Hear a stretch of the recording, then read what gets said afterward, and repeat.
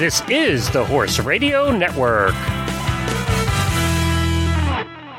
Hello, everyone. This is Glenn the Geek. I am founder of the Horse Radio Network, and this is a special health episode from the Horse Radio Network on the EHV-1 virus outbreak in the United States. The following recording is taken off the Horses in the Morning show from Wednesday, May 18th, 2011. The concern about this particular outbreak is great enough that we thought we would provide this information on all the show feeds that are part of the Horse Radio Network to get it out to the most people possible. There's so much information, misinformation, and gossip floating around about this issue that we did the show to help you answer some of the questions that you might have. On this interview, you will hear myself, my co-host for the live morning show, Jamie Jennings, Christy West of thehorse.com, and Dr. Niccolo Pustula.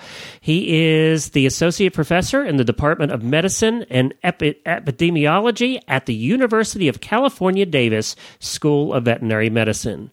We hope that the following helps answer some of the questions that you might have. Listening to Horses in the Morning on the Horse Radio Network, brought to you by Back on Track.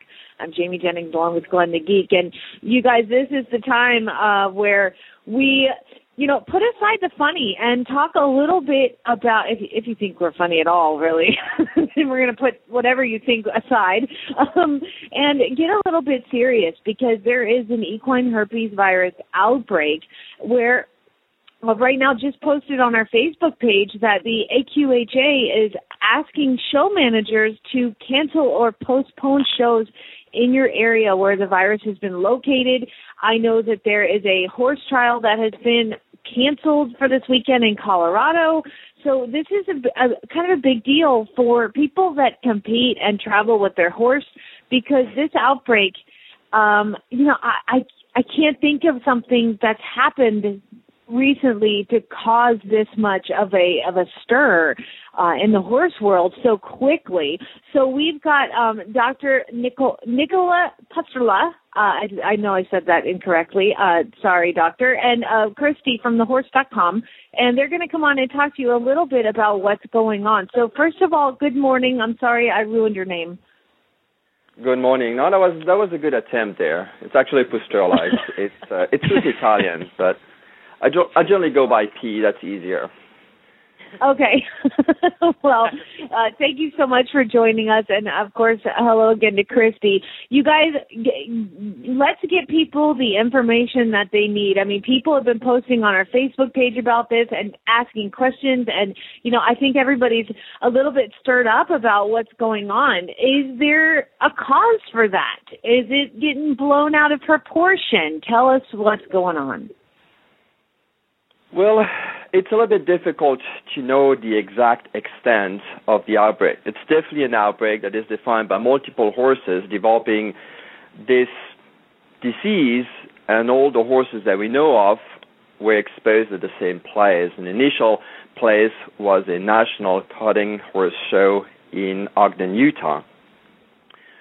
The problem that we have in trying to get a grip on the extent of this disease, the fact that at a state level, we approximately know how many cases have been diagnosed. For example, for the state of California, we, as by yesterday, had 10 confirmed cases of horses having developed the neurological form of herpes virus type 1, which is, in the state of California, a reportable disease. I'm pretty sure that at different state levels, and so far I've heard that approximately, based on confirmed and suspected cases, 8 to 9 additional states have had cases, as well as Canada has had cases. So we know that on a state basis we can get that information together, but what we're missing right now is a national institution that collects all this data. We hope that USDA will step up to the plate and collect all this information. But it is definitely a outbreak that seems to affect several horses, and it's difficult to know. I can only talk about what I've heard, and also talking to colleagues. There have been several deaths associated with this disease. I know of at least 6, and so far, as I said, for the state of California, so far 10 confirmed cases. And so if you look at different states, there could be an outbreak that may actually affect, hard to know, 40, 50, or 60 horses. So it may also be a little bit too early to determine at this stage, how many horses. We are somewhere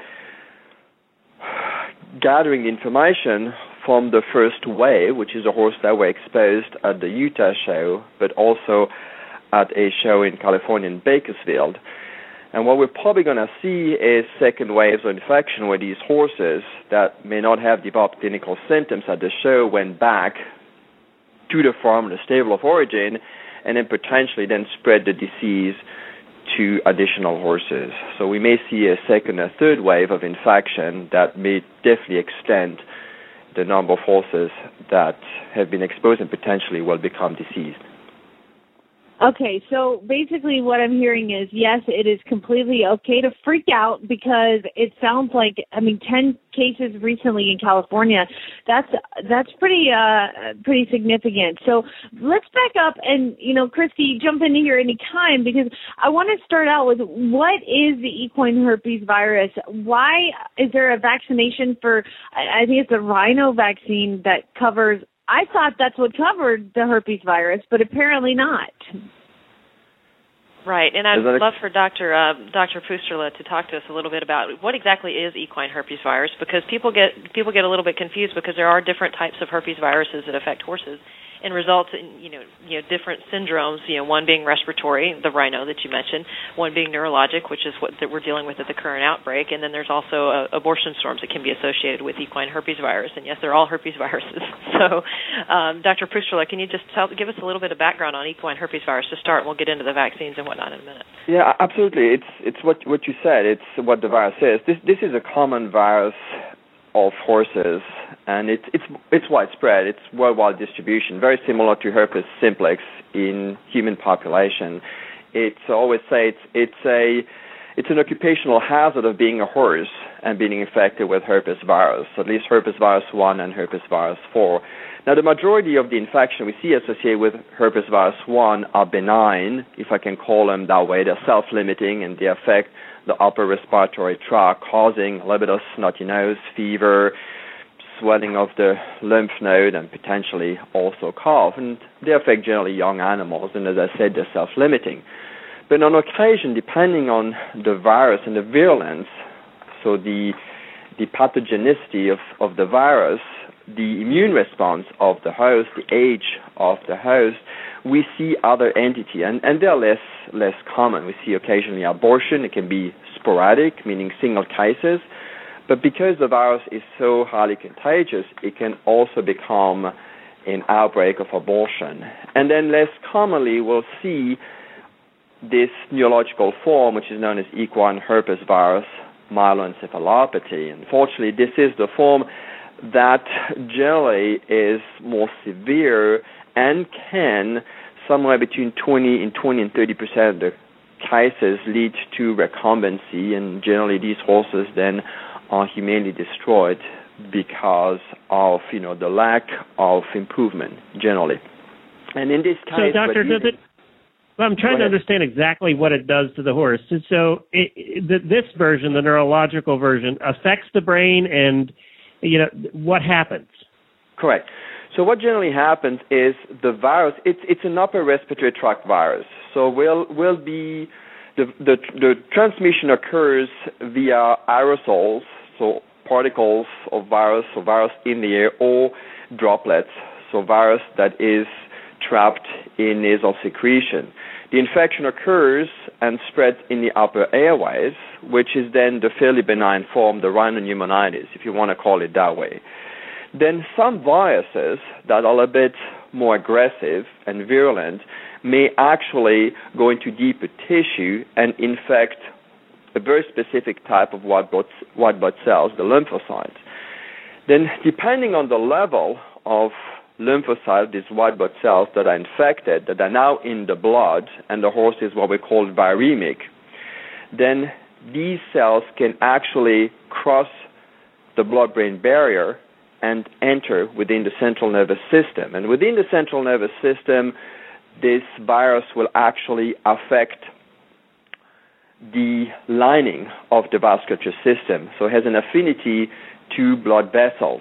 And it will cause a a disease process that is similar to a stroke, if you want to call it that way. So it will cause thrombosing, so plugging of vessels within the central nervous system, which then will lead to, as you can imagine, if a vessel is plugged, there is no nutrition, there's no oxygenation to the part of the brain or the spinal cord, which then leads to the severe neurological symptoms that we see. But not every single virus or EHV-1 virus will actually do that. It's a combination of host and virus that may, on some instances, lead to this neurological form, which is, as I said, fairly rare. But unfortunately, with this outbreak, we had the perfect storm. We had a very large population of what appears susceptible horses that were commingled at the same time.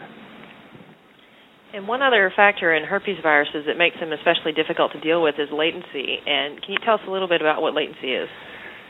Well, latency is the virus that becomes dormant after primary exposure. Very similar to, if you want to compare it to herpes simplex in human and the blister that happens occasionally when people get stressed, fatigued, and so on.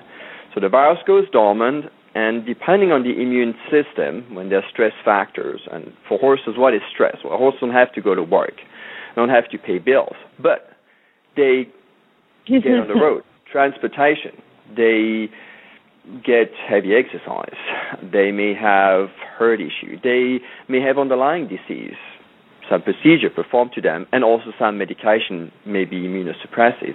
And what happened in these instances, the virus that is dormant in specific area, and generally these are ganglia, the trigeminal ganglia is the site of latency. They become what we call reactivated. So they wake up and then they decide, okay, well, I'm going to see what's around.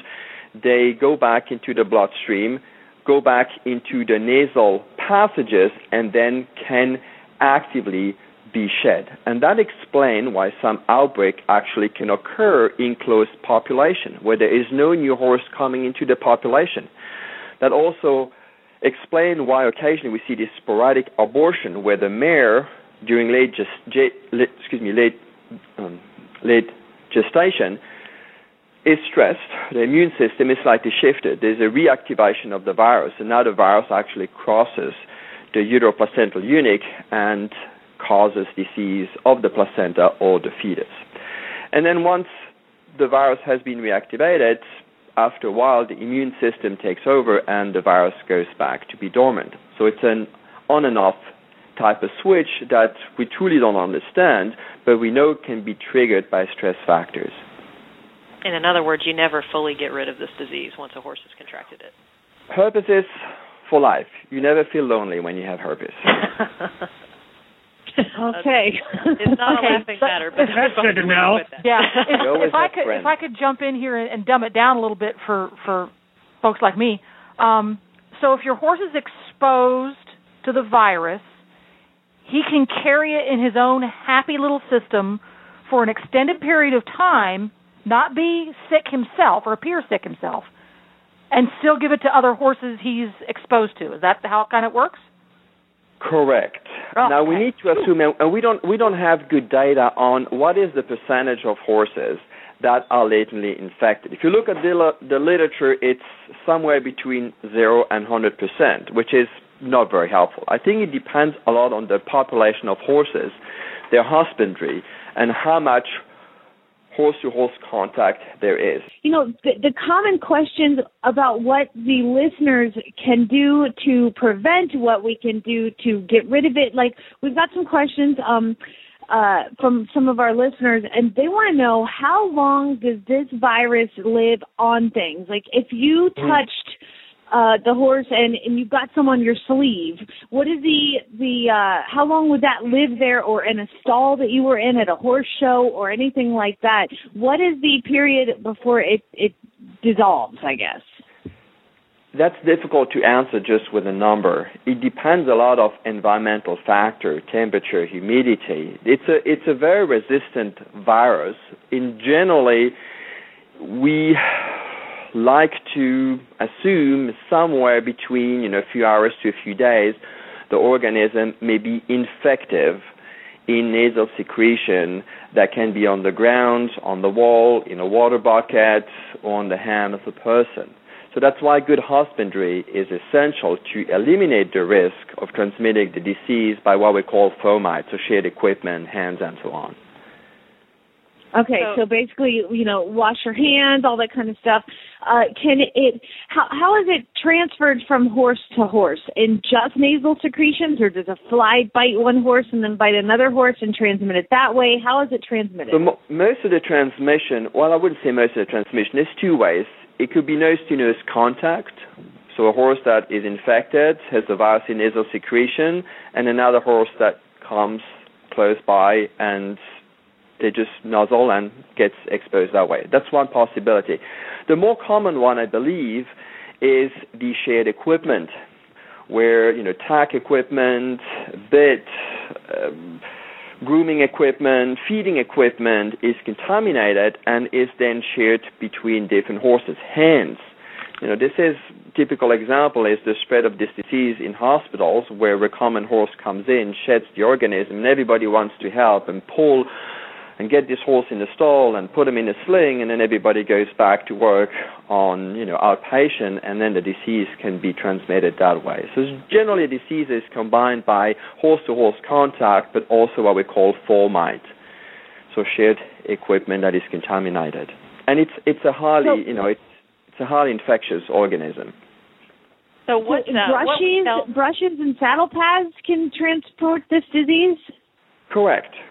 Any shed equipment that has been in contact with a horse that is shedding. We have looked at people in our isolation unit working with these horses, brushing them, just doing the normal physical exam and so on, and then we have swabbed, the lab coat, and we swabbed the boots, and we have swabbed the bouffon, and we could find the virus everywhere.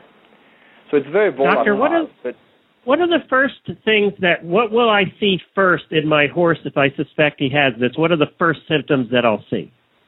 That's a very good question, and actually it's where horse people and horsemen can actually intervene and recognize the disease early. This disease is characterized in the early stage by fever.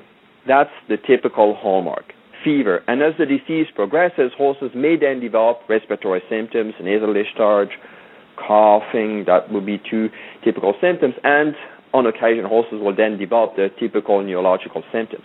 That means that what owner can do if they suspect that their horse may have been exposed, but also what we recommend owners to do any time they leave their premises and go to a show, a clinic, and so on, is to monitor the horse twice a day by taking its rectal temperature. And any time the rectal temperature is above 101.5 degrees Fahrenheit, and well understood it's not a hot day and the horse hasn't been exercised just half an hour before, then that would be, to me, an indication that there is an inflammatory disease process going on.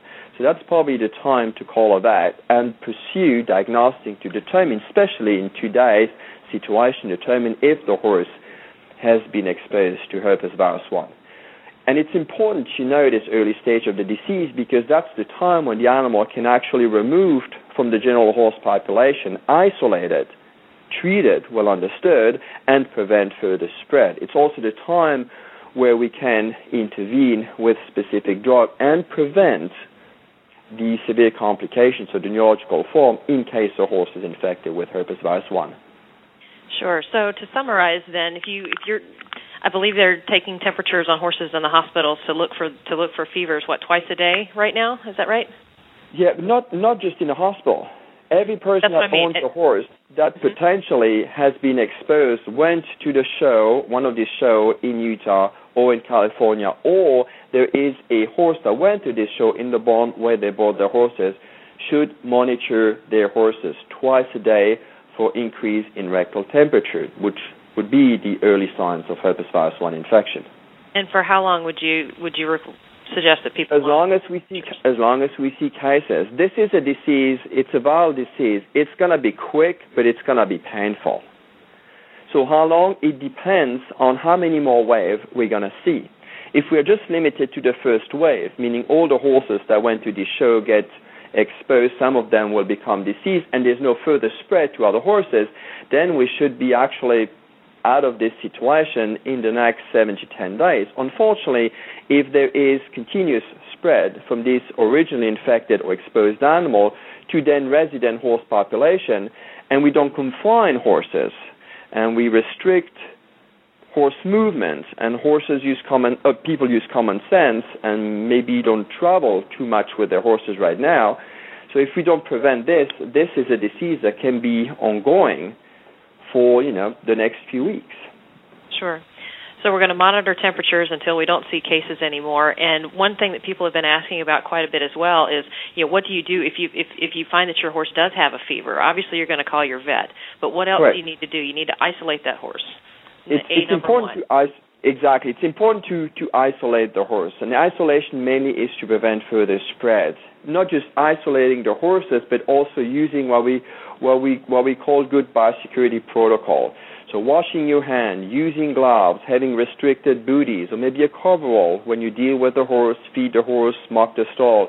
All these procedures that potentially would prevent spread of the disease. What we also need to consider is by the time a horse is diagnosed with EHV-1, spread to neighboring horses may already have occurred. So it's important that every single horse in a barn where there's a suspect or a confirmed case is closely monitored, and that horses that are diagnosed with herpes virus 1 are physically removed from that barn in a separated area and cared for in a way that prevents further spread. Right, and that's something I wanted us to touch on, was what exactly is good isolation, and just, having the horse a couple of stalls away from the other horses probably isn't enough. Sharing a fence line is definitely not enough. Correct. That depends a little bit on the situation on the farm. In a hospital setting, there are specific areas, isolation, that are restricted to animals that are highly contagious.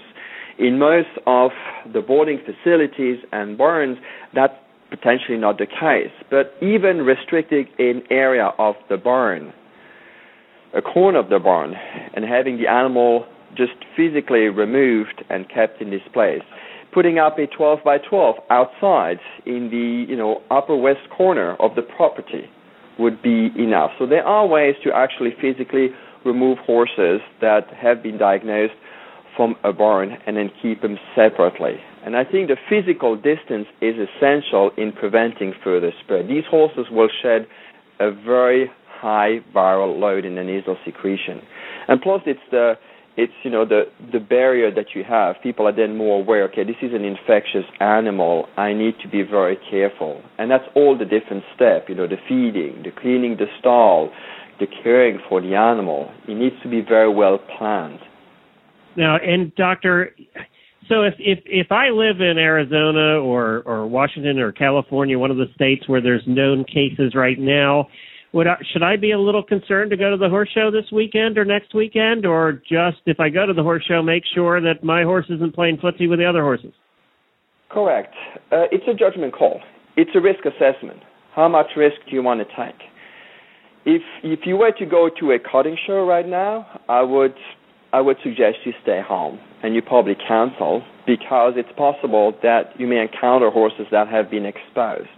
If you go to other shows, so no quarter horse show, no cutting horse shows, then what I would recommend there too is be sure that your horse is very well vaccinated against rhinopneumonitis. We know that the vaccination will not prevent the neurological form, but will definitely decrease the severity of the clinical symptoms, also decrease the viral shedding in nasal secretion, and hopefully prevent this more severe clinical presentation.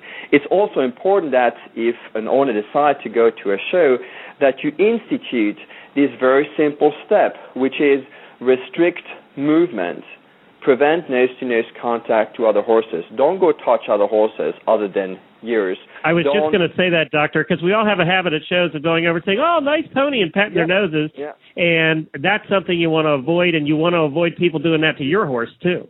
Exactly. Avoid it, restrict the equipment to your horse, monitor the horse twice a day, and then bring with you hand sanitizer. The alcohol hand sanitizer, rub them on your hand every time you touch your horse, every time you touch another horse if you have to. And these very simple steps will hopefully prevent And I got to add one, Doctor. I don't mean to interrupt you, but Jennifer just pointed out, too, no hand grazing, because you don't know if the last horse is through that grazing spot. Yep. No shared water bucket. That's another one. Yeah, and no grazing. People do that all the time at shows, and we always tried, as a general course for good husbandry, Jennifer and I would not allow our horses we brought to shows to graze, and that was one of the reasons, and people always thought we were mean, well, let them eat grass. Well, you know, That's not his grass. So we always were a little picky about that. That's a nice what I want to reemphasize is the steps that we are taking and ask owners to take should be steps that we shouldn't only take during times of outbreak.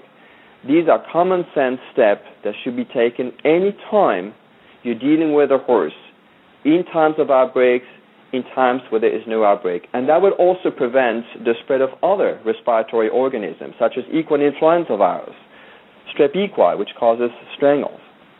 It's just common sense once you're not at home, how to behave, what to do, and how to maximize the health of your horse.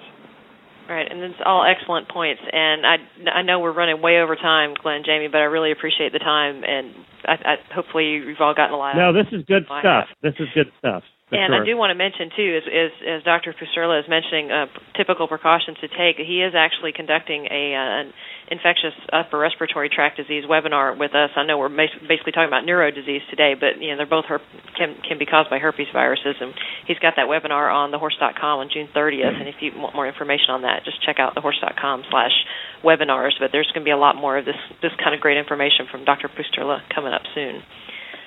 Okay, so one of the questions that is rampant on our page is everybody wants to know, and I think you answered this by saying you guys don't know, but how long can it live on the brushes and the tack and all of your equipment? And I think you said you didn't know that. And then once a horse is a carrier, do we have to euthanize it?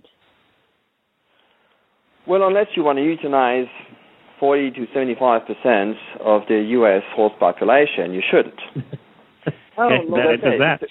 It's an occupational hazard. We have to live with that, as we have to live with other diseases. No, there's no reason. It's unfortunate if a horse becomes diseased. Now, what we know is once a horse has become diseased, that horse, as another 40 or 60% of horses out there, has the same potential to recrudesce. But as I said, the reactivation of a latent stage is very difficult and is not very effective. So we just have to live with this. And in times of stress, where the horse is stressed, for many reasons, underlying disease, medication, transportation, we need to be extra aware that this is a potential risk.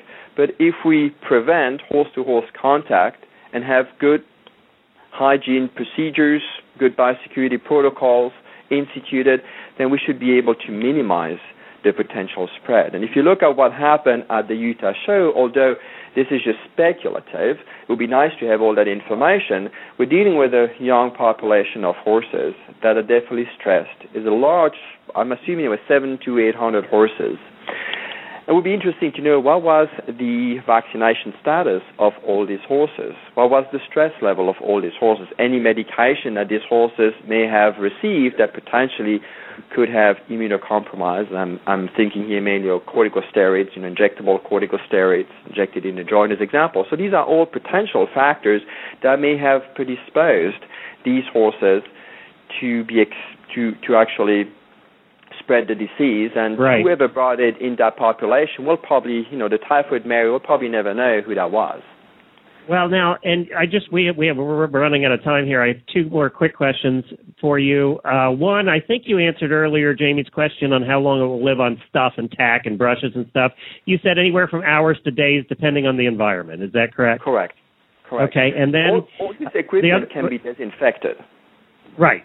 And alcohol is the best way to do that? Alcohol for hand sanitizer works well. There's different compounds, the phenolics, the peroxygens, bleach, diluted bleach for ounces to the gallon will work very well, but you need to be careful with bleach, prevent any spill, any contact to skin, but also it's corrosive. But that's fairly easy. So brushes as example, can be wiped up. You can use different disinfectants. I think it's mainly physically removing. Even if these brushes are soaked in water and rinsed heavily, it's the same with any kind of equipment. At least you physically remove secretion, nasal secretion, other organic material that potentially may contain the virus. Okay, and then one other quick question is, how long is the incubation period in the horse? From the time he's exposed till if he's going to get sick, is it days, is it hours, is it weeks? It will be days. That depends, again, on the host response and the virulence of the virus. But on average, if we were going to do an average, it's days? In average, I would say he is somewhere between 4 and 7 days. Can be as quick as 2 days, can be as long as 10 days. So if you put 4 to 7 days, I think that would be a good time. That's actually why when we look at how long should horses be in quarantine once they've been an exposed animal, we generally use somewhere between 3 to 4 times the average incubation time, which gives you 21 to 28 days. Okay. Well, thank you so much, Doctor. We really appreciate you being on today. Thank you, Christy, for setting this up on short notice. We asked you to do this yesterday, and you came through for us, as thehorse.com always does. And I know you guys have a bunch of articles up there that are going up right now on this, so keep in touch at thehorse.com. Check it daily. Make sure you do that. Well, we hope that was helpful to you and helped answer some of the questions that you might have. And as I said at the end there, please do check on thehorse.com. They are updating articles daily on this and keeping track of it as close as possible. And if you want to hear Horses in the Morning, you can hear that every morning, Monday through Friday, 9 a.m. to 10:30 a.m. Eastern Time at horsesinthemorning.com, or you can catch the podcast version later in the day. We appreciate you listening, and we hope you found this helpful. Your regular show will be back on its schedule. You won't miss a one. This was a special episode. Have a great day, everybody. Be safe. And wash your hands, saddle pads, brushes, and everything else that your horses come in contact with.